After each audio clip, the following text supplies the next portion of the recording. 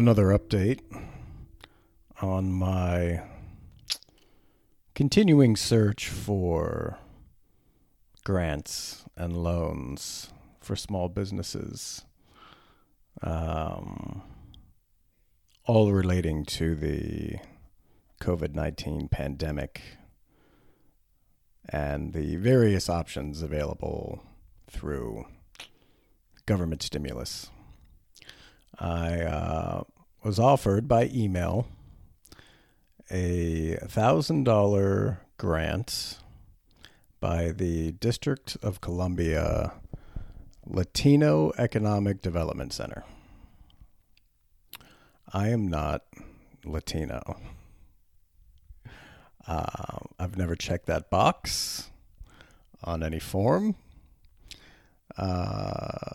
Maybe they found out that, according to my 23andMe report, that I do have 1% of my genetics are from the Iberian Peninsula.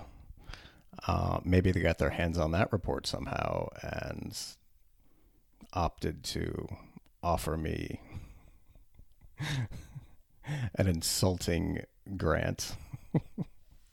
All these grants are $1,000. Like, what do you think we're going to do with that?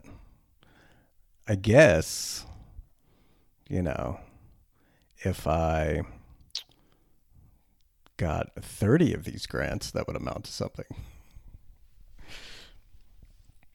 And the best part is these $1,000 grants come with a cornucopia of conditions that you must meet. And I don't know if these conditions are real or if it's just in the standard legal documents for offering grants. They have all these conditions. And what I have been finding is that a lot of these applications are basically just cut and pasted from pre-pandemic times. So they still have a lot of language that does not seem to apply to the current crisis. Yeah. So these grants, they'll want, they want to give you $1,000, and it's always through a middleman. So it's like, it's really a grant paid for by whatever government entity, but it is serviced through a private lender. And then I'm sure the private lender, they are making out, because basically they give you a grant or a loan, and then the government repays them for back. And I am sure that some of these private lenders are going to also be hitting up the lendees to repay the money at a later date. It just, why would they not do that? To use whatever threatening language or tactics they have at their disposal to try and bully people into paying the money back. That is a grant, We give you the money, you spend it, you don't have to pay it back. But I'm waiting for those emails and threatening letters in a couple months or a year from now. So I took $1,000 grant so far by the DC Small Business Administration. And that comes with lots of, stipulations. Apparently, every month from now until October, I'm supposed to submit a detailed line item budget report showing exactly how I spent the grant money. And it's $1,000. It covers half my rent. I don't know. The language is for like a grant of 6 figures or something like that, or 6 figures or more. Like, how long do you think this $1,000 is going to last? Like, it's going into my next rent check and that's it. It's gone. Why am I still supposed to submit? And I don't even know if I'm really am supposed to submit this or not, or if that's just language left over and nobody's actually counting. It takes them long enough to get you the check, between the time of your application and them actually dispersing the funds. Like, if it took you that long to give me the money, how long is it going to take you to bean count these tens of thousands of applications just within the city, let alone, nationally? And the Latino Economic Development Center so far is the best, because one of the stipulations for me to get the grant money, if I were to apply, I will not be applying, is that I need to write a fun essay explaining how I'm going to use the money. Just a fun essay. What fun, exciting stuff am I going to do with this money?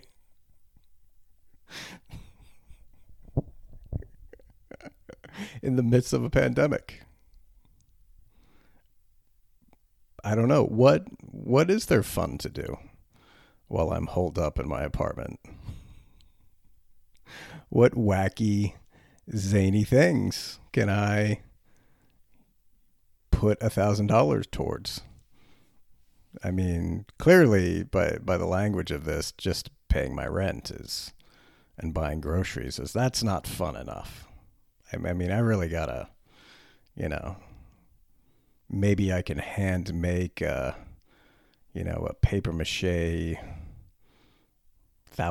piñata. Would that work? Is that fun or is that racist? I don't know. I don't know. But I could,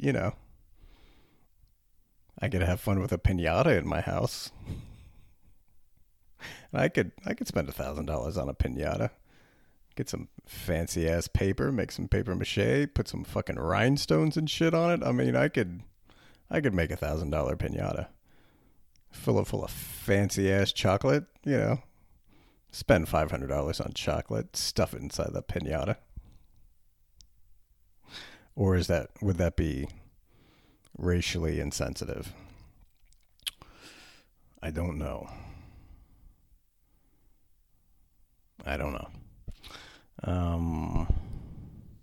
I will not be applying for that particular grant. Not fun, but interesting on a self-reflective level. I've been doubling down on meditation since I have more time on my hands, and I can sort of keep a regular schedule for little 10-minute meditation sessions. And I use an app online. I use what's his name? Sam Harris, who is a neuroscientist, I believe, and also a famous atheist. He's one of what's called the Four Horsemen of the Apocalypse, which I forget who all the Four Horsemen were, but Sam Harris was one. I think Christopher Hitchens was another, but he's dead now. And a couple other people who wrote kind of popular books about atheism. So I was interested in learning about meditation, but I wanted as little woo-woo bullshit as possible. So I went with Sam Harris because he has an app. So you just put it on your phone and you can play it once a day. And I've got to a point where there's this particular meditation exercise where you're supposed to wish someone else well, or wish or project good feelings onto someone that you know personally. And I find this exercise absurdly difficult because it's who do you pick? So you start, the meditation starts, you close your eyes, you picture someone that you know, and then you just alone in the dark or a dimly lit room with your eyes closed, you're just imagining someone and wishing good things for them. I don't understand the point of this exercise.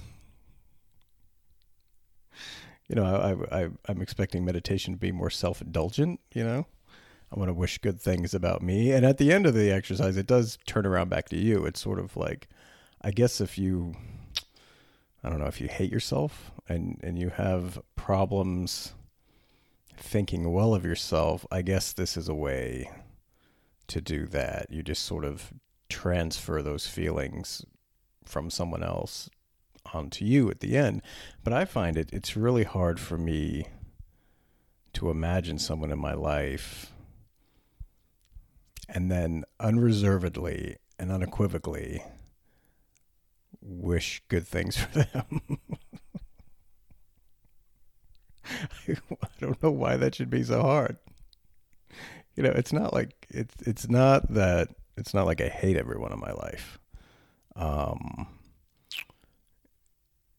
It's just, I don't know, relationships with other people are complex. And for whatever reason, most of the people in my life that I like and I think well of, I find I can't just unreservedly wish good feelings for them. I could only think of 2 people in my life. And a lot of, I was telling this to my girlfriend and she's like, yeah, just think of me. And I go, no, that's the problem. I can't think of you like that because I have sex with you. And because I have sex with you, that's an aspect to the relationship that I can't just unreservedly wish good things for you because there's some sort of romantic component to our relationship. I probably need a therapist to work through this, but I don't have that kind of time. I'll just do the meditation. So there's only 2 people I could really think of. One is girl who owns a gym I work at. Super nice, love her to death.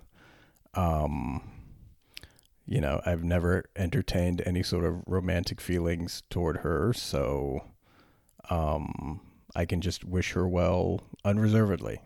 She's just an awesome person. And then another one is my gay boyfriend, a good friend of mine. He's super gay, flaming gay. And he's another one where I can just unreservedly wish him good feelings, and there is no romantic component to our relationship because I'm super straight. And I can just wish good things for him because he's super awesome, super nice, just a really good person. And I don't usually I guess that's not true. I find most people who fancy themselves good people are not really that good. But there are a few people I know who are just really great people, but they don't really run around, thinking of themselves as good people. They just are good. They don't have to think about it. They just are it. And I found most people I've definitely got a few people in my life who worry about being a good person and will say and do annoying things because, they think that's what good people do. And I know that deep down they are not good people. They're all actually pretty selfish. I definitely do not picture them when I'm trying this meditation exercise. Or even your parents, your relationship with your parents is so, it's complex. So I can't just think of my mother or my father and unreservedly wish them good things, even though I don't really have a real issue with either of them. It's just, I've known them my whole life, and despite their best efforts, they've let me down occasionally, and I'm cool with that. People let each other down. That's what we do to each other. It's not, I don't hold any grudges, but also I've tried just picturing my mother and wishing unreservedly good things for her, and that's really hard to do too. So I'm wondering, in this meditation exercise, is that the point? Is that why it's hard? Because of, all our conflicting feelings towards other people in our lives? Or do most people find this an easy exercise? Because they just genuinely, unreservedly love everyone in their life. That's probably not the reason. It's been few and far between for me to find, to have those people in your life who are just really awesome people with no strings attached. I could probably count those people on one hand. Or is the point of the exercise... I'm going to have to email Sam Harris and ask him, is the point of this exercise to project those good feelings onto people in your life who you find it difficult to do so? I don't know. I don't know the answer to that. I just know that,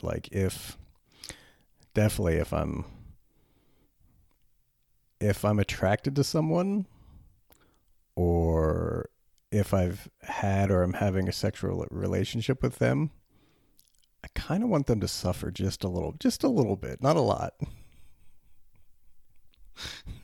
Not a lot. I do want, generally, for most of these people, I do want good things to happen to them. But I also want a little bad too. Just a little bit, maybe they stub their toe, or maybe they get one of those, random collection agency letters that's complete bullshit, but it still wastes 6 hours of your day off spending time on the phone, getting it taken care of. Nothing major. Just little speed bumps in the road of life.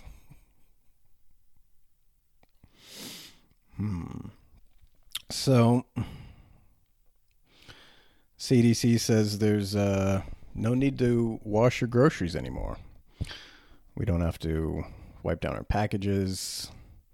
The virus does not live on surfaces, as far as they know. And a lot of people I know are kind of...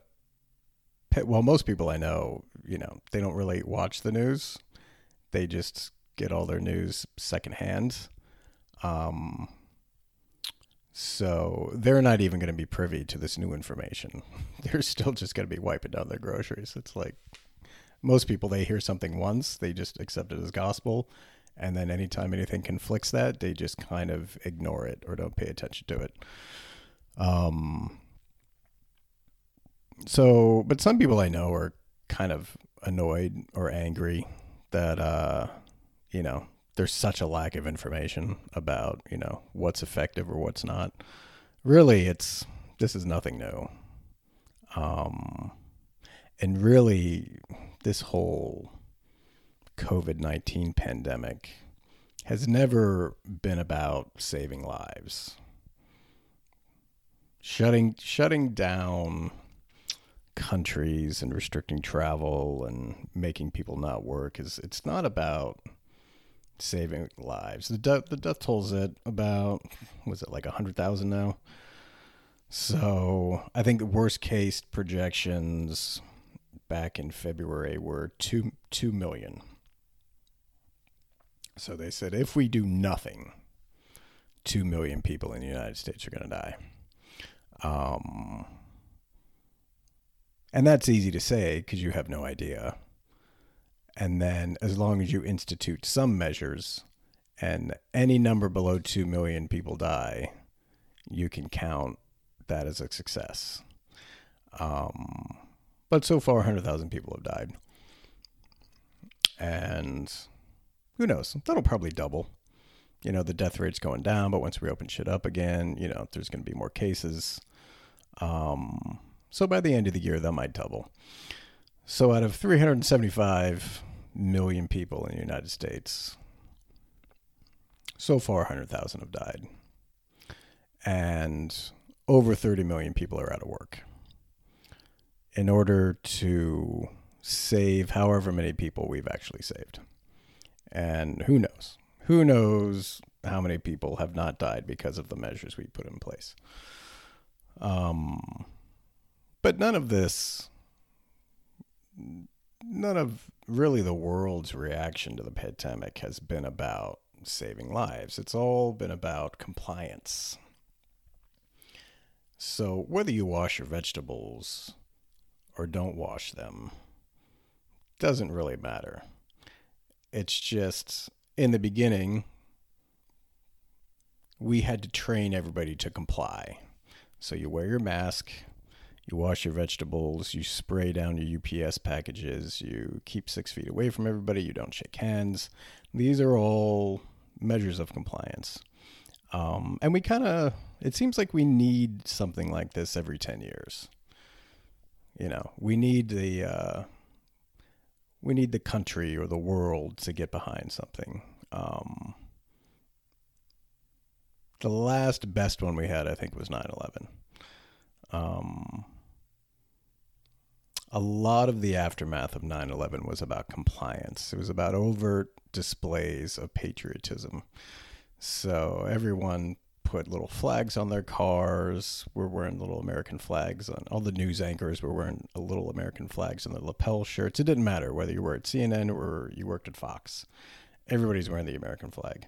Nobody wanted to be seen as not patriotic. And it's good to have like a visual symbol of compliance. That was the problem with the 2008 financial crisis, is there's no symbol of compliance, or there's nothing really to rally behind when there's a big event like that. There was a big backlash against Wall Street, but Wall Street isn't a real thing. It's an idea. So it's hard to rally against an idea that doesn't actually really exist. It's just, nobody really understands what Wall Street is or how it works. And then the few people who do are profiting from it. So they can quietly profit from it and overtly rail against it. So the 2008 crisis was not, we had like an Occupy movement, but nobody really knew what that was or what their goals were. Other than that, they didn't like Wall Street, and they couldn't explain it to anybody. And even if we did know what their goals were, how would we enact them? How would we go about achieving those goals? So that was kind of doomed to fail from the start. But the corona pandemic is great because we've got a great visual symbol in the mask and wearing the face mask. And that's a great measure of compliance. You can wear the mask or not wear the mask. But if you don't wear the mask, you're kind of a piece of shit. Because it's one thing, if you're not wearing a little American flag pin or have put a little American flag on your car, it's kind of like, overt displays of patriotism and nationalism are always a little gauche. But with the mask, that's people's lives, supposedly, whether you wear the mask or don't wear the mask. And if you don't wear the mask, you could possibly infect somebody and then they die and no one even knows, you could just infect somebody and then they would die and you wouldn't even know it was you. And corona is great because you can be infected with it and transmit it and never show any symptoms. So having everybody wear the mask, whether the mask is effective or not, is a great way to get everybody to comply with shit. which we like to pretend we don't like to comply in America, but we love to comply. But we also need like an enemy to comply against together. So typically the right, the political right, will rally around like, say they rally around the American flag. And then the left will shun those overt displays of patriotism. And then instead they'll rally around hashtag resist or a futurist female t-shirt. That's their flag to rally behind. And then they have a nice little opposition on the right. I think the corona pandemic it's probably somewhere in between the 2008 financial crisis and 9/11 as far as something to rally behind, because there is a good backlash against all the protective measures for corona. And there's the argument between, do we shelter in place and try to keep people from dying of corona, or do we open things up because, with all the sheltering in place, suicides and domestic violence and substance abuse have skyrocketed. So we may be saving a few people from dying of corona, but we're possibly also increasing the likelihood of death and violence among everyone else. So there's no real right way to go with any of this. You wear the mask, you're doing the right thing. You don't wear the mask, you're doing the right thing. And then it can all just be divided along tribal lines. I read something interesting where, because we've got like a super high unemployment right now, that there is a death toll for every percentage point that unemployment rises. And a lot of that can be kind of chalked up to substance abuse or suicide or domestic violence among the unemployed. And I guess apparently that death rate that only rises among the people who are unemployed. But then also, conversely, overall in a recession, overall mortality rates go down. So mortality rates go up among the unemployed, but for everybody else who remains employed, their mortality rate goes down. And no one knows why. There's some conjecture that, like, if the economy takes a step back, that there's less air pollution. And that's why everybody else lives slightly longer. Except if you're the one who happened to lose your job, then because your stress level is up, you're more likely to die. But I don't know, that air pollution thing sounds ridiculous. Like, how much does the air pollution actually go down in a recession? But that is interesting that also as an economy gets better, quote unquote, overall mortality goes up. So it could be pollution related and also just stress related. I mean, your job is killing it. And I don't know, the way our current capitalism works is we have a infinite growth model. So you keep having to make more and more and more and more money. Like, that stress goes way up. I've had a few jobs where I've had shitty idiot managers who read shit and don't understand the shit that they're actually reading. They love to quote that infinite growth thing. We got to make more this September than we did last September. And you're like, why? I mean, last September was pretty good. How about we just stay even? It's pretty good. Why do I have to kill myself to make a little bit more? It's like, it's not worth it. So that may be why I would believe that more than the pollution thing. Not that, I do like the environment, but who knows? Yeah, so, and, there is no right answer. Who knows? Wear your mask. Don't wear your mask. It really has nothing to do with transmitting the virus or not. It's like, if you live with people who have the virus, you're probably going to get it. If not, then not. But you don't got to wipe all your groceries down. I guess that's what I'm saying. I'm just spreading the word. All right. None of that made sense. That's cool. They can't all be winners. I did read a great article about plague in Shakespeare's time. Just because I've been hearing a lot about, especially like live performances. Everybody's wondering, like, well, when are they going to come back? Are they going to come back? Or are we going to have live music again? Or is stand-up comedy dead? Or, what's going to happen with theater? How am I going to see The Ferryman? Everyone's freaking out.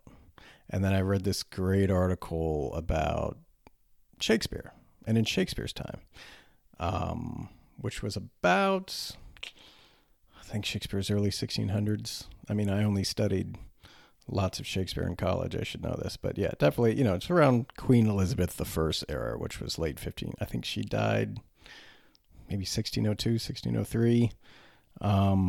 That's about the time when Shakespeare was florid. And apparently the Black Plague was raging all through Shakespeare's career. So, I mean, I guess when we hear about the Black Plague or read about it, there's usually the big one, like the big, which was in the, 1400, something like that. And that's when it wiped out a half to 3/4 of the population of Europe and devastated the rest of the world, or at least the rest of the old world. China was fucked and the Middle East was fucked and everybody was fucked. But, that was the big one. That was the big plague. But there were lots of other breakouts of bubonic plague for, hundreds of years. Every few years it would roll through. And I guess in Shakespeare's time was a particularly messy time for the Black Plague. So there were years at a time when no theater was happening in Shakespeare's time, because they pretty much did what we do now. They would do social distancing, which they didn't call it that back then. They would shutter public spaces. I think the only thing they did, they never stopped church services,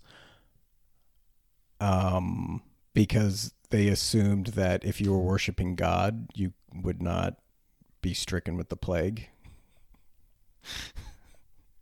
But I guess if you were already sick, you were not allowed to come to church. So, they did have a limit on that too. But yeah, and I guess when Shakespeare, when he wrote all his most famous plays, when he wrote Hamlet, Macbeth, Midsummer Night's Dream, his most popular works, that was all within the same 5 or 6 year period. And the plague rolled through 9 times during that period. And almost within 2 years, or a 2-year span, theaters were only open about 3 months. So this was a common occurrence back then. And I guess my point is that live performances aren't going anywhere. People want to see them. And this is the Black Plague. This really killed a lot of people. So I wouldn't worry too much about if comedy is coming back or not. It's coming back. And we're still going to shake hands. We've been shaking hands at least for 1,000 years. And we've had horrible plagues roll through. People didn't shake hands for a while, and then people started shaking hands again. And not that I'm an advocate of shaking hands. I don't want to shake your hands. I won't be sorry if it doesn't come back, but it's going to come back, because some people like fucking shaking hands. They like touching other people. They like hugging strangers. I hope that shit never comes back, but it probably will. Because fucking huggers, you fucking huggers out there, you just can't help yourselves. You just have to force your hugs non-consensually on everybody else. Tired of people hug raping me. All right, I guess it's story time. I don't know that any of these ramblings made sense. Let's tell a story about the time my dad beat up the ice cream man when I was a kid. So I grew up mostly in Berlin, in Germany, because my parents are in the army. My parents were code breakers, like during the Cold War. So they'd kind of sit in a bunker with these headphones on, and they'd listen to hours and hours of Russian and East German Soviet code, and then their job was to break the code. Which sounds cool. It'd probably make a cool movie. I'm pretty sure in real life it's just boring as fuck. I guess if you like coding computers, if you derive a lot of joy out of going through lines of XHTML, then maybe that's a job for you. But I would hate that shit. So their job was in Berlin, and I grew up mostly in Berlin. I was there from, I think, 81 to 93. So between the ages of, I think, I guess 5, 81, I was 5. Yeah, so between the ages of 5 and almost 17, I lived in Berlin. And I had a little stint where we came back to the States, and I lived in Arizona for a year, but then we were right back to Berlin. So ice cream men. So, in Europe, they had ice cream men just like they had in America. I actually didn't even know. I thought it was only a German thing, the ice cream man. I expected when I came back to the States, when I was 17, was like, I saw an ice cream man. I go, oh, you guys got this shit here too? I didn't even thought that was a German thing. But it's Germany, so their ice cream tastes a little different. It's, it's like that line in Pulp Fiction. They got the same shit. It's just a little bit different. So their ice cream is more, I don't know, it tastes a little weird. A lot of hazelnut and everything. Like they just like, they like different flavors than we do. So all their chocolate had like this little hazelnut Nutella type tinge to it. And then a lot of citrus ice cream. So there was a lot of like lemon and lime ice cream, which I don't really see as far as cheap ass ice cream. I don't see a lot of that in America. America's mostly chocolate, vanilla, strawberry with a bunch of bullshit in it. Germany, they didn't like, they just wanted the simple ice cream, with pistachio, a lot of nuts. They like to put a lot of nuts in their shit. So you have this dude, he's a German dude, and we lived in like these American neighborhoods. They were kind of like projects, I guess, but nicer. So it wasn't like a ghetto, but it was set up. I don't know if you've ever been to a project in a city. It's, big, kind of imposing looking buildings with lots of cookie cutter apartments in them. And that's kind of how the American neighborhoods were, like the American military neighborhoods were. So it was like a big building, big apartment building, and then a playground in between, and then another apartment building, and then it would just go on like that in a row. And it wasn't like, it was okay, it was kind of middle class type or working class housing. Everything was kept pretty clean because it's still kind of it's a Department of Defense military neighborhood, so they don't let you just like live in squalor. Everything was pretty well maintained. There seemed to be plenty of money in a budget, to fix the slides and playgrounds, and they'd always be digging a new sandbox. There was plenty of money for this shit, even though we were told at any moment the Soviets were going to invade and hold all the children, dependents, hostage and use us as human shields so that they don't nuke Moscow. This is what I was told, pretty frequently when I was there. Just, as a be prepared. When World War III happens, you're going to be used as a human shield. Other than that, I was, had a great time growing up there. So they would have these German ice cream men, some guy owns an ice cream truck, kind of creepy, just like I'm sure they are in America. And they drive from building to building and stop. And then this is summertime, so there's no schools. So you run out and you have to pay. This was before the euro, so we used Deutschmarks. And I think they may have taken dollars too. Everybody takes dollars everywhere. But normally you just pay in the local German money, which was the mark. And one day, had to have been a weekend, Saturday or Sunday, because my dad was drinking. It was probably a Sunday. He usually would just drink beer all Sunday and watch whatever football he could find on the one American military station.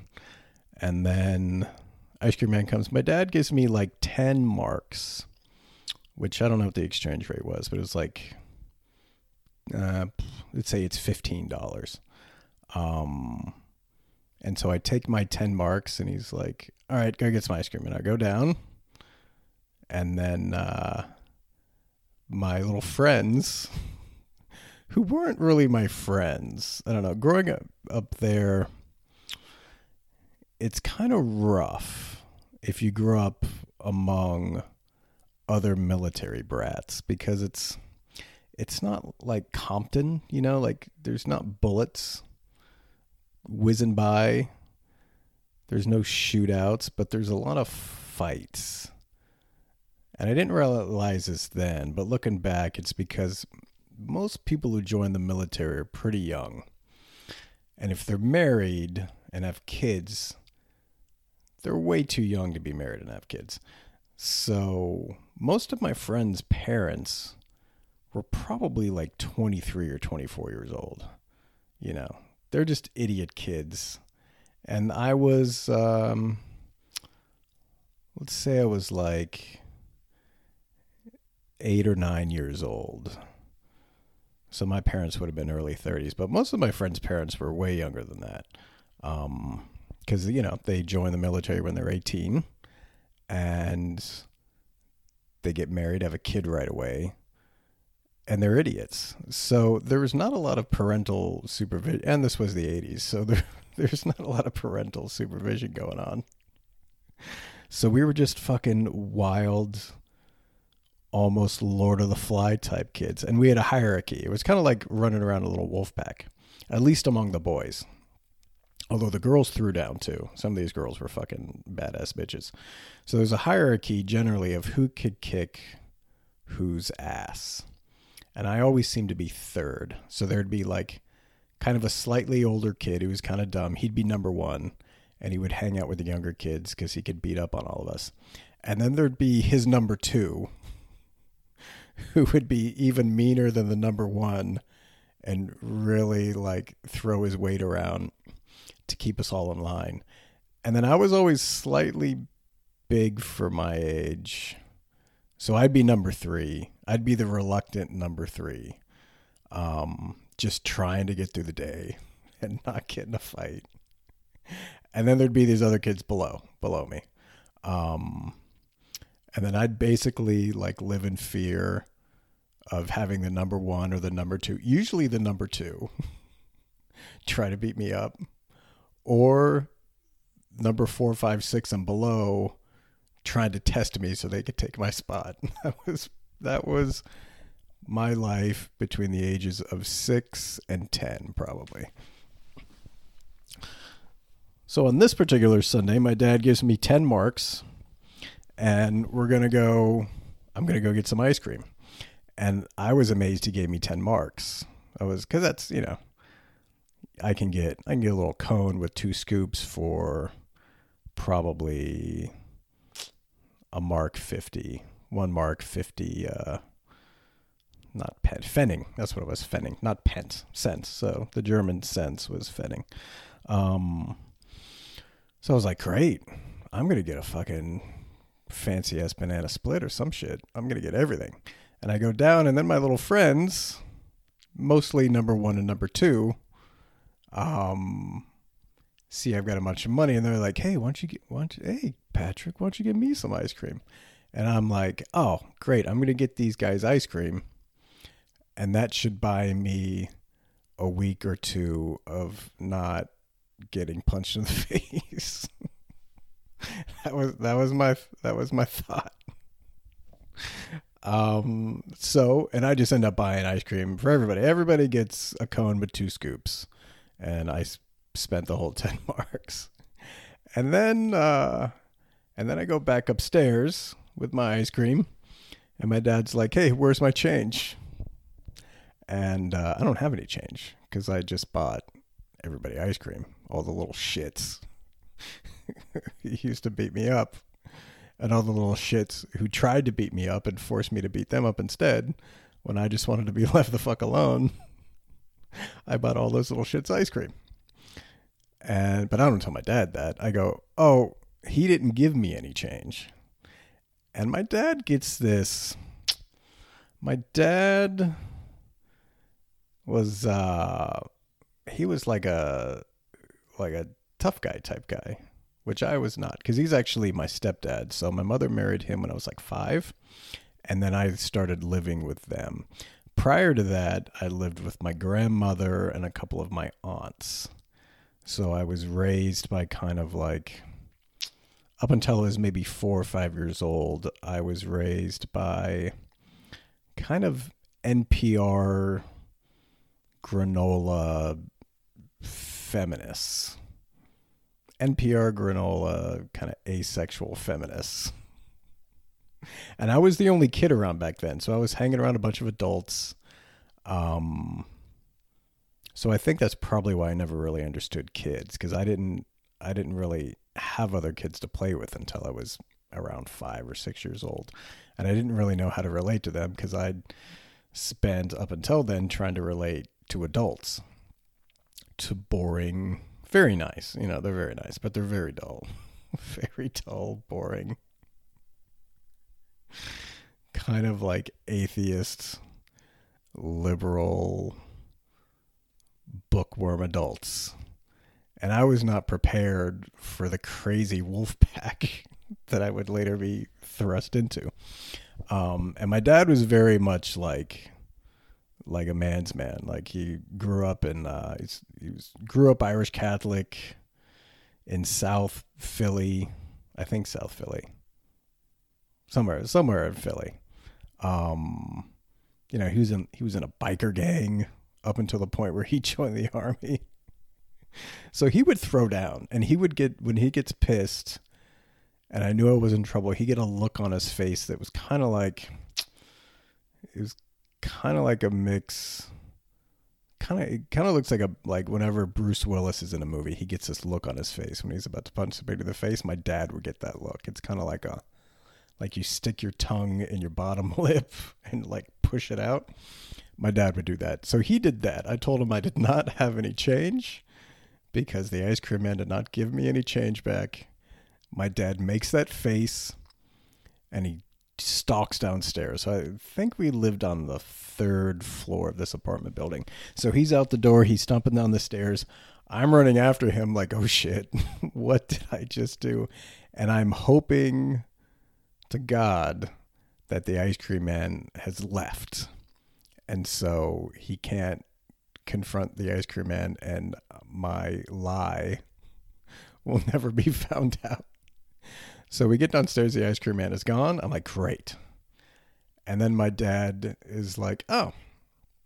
He grabs this little girl's bike, this little girl named Julie, who was a little ginger kid like me. And all the other kids used to say, hey, you and Julie should make out because you're both gingers. And I wanted nothing to do with her because I'm like, she looks like she could be with my sister. And she's kind of gross. So he grabs this little Julie girl's bike.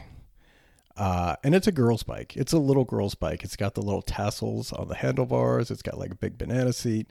And he grabs this little girl's bike and he rides it down to the next. It's just the next building over. The guy stops at every playground. It's just the next playground over. It's maybe 50 meters away. So he grabs the bike. He's chasing after the ice cream man.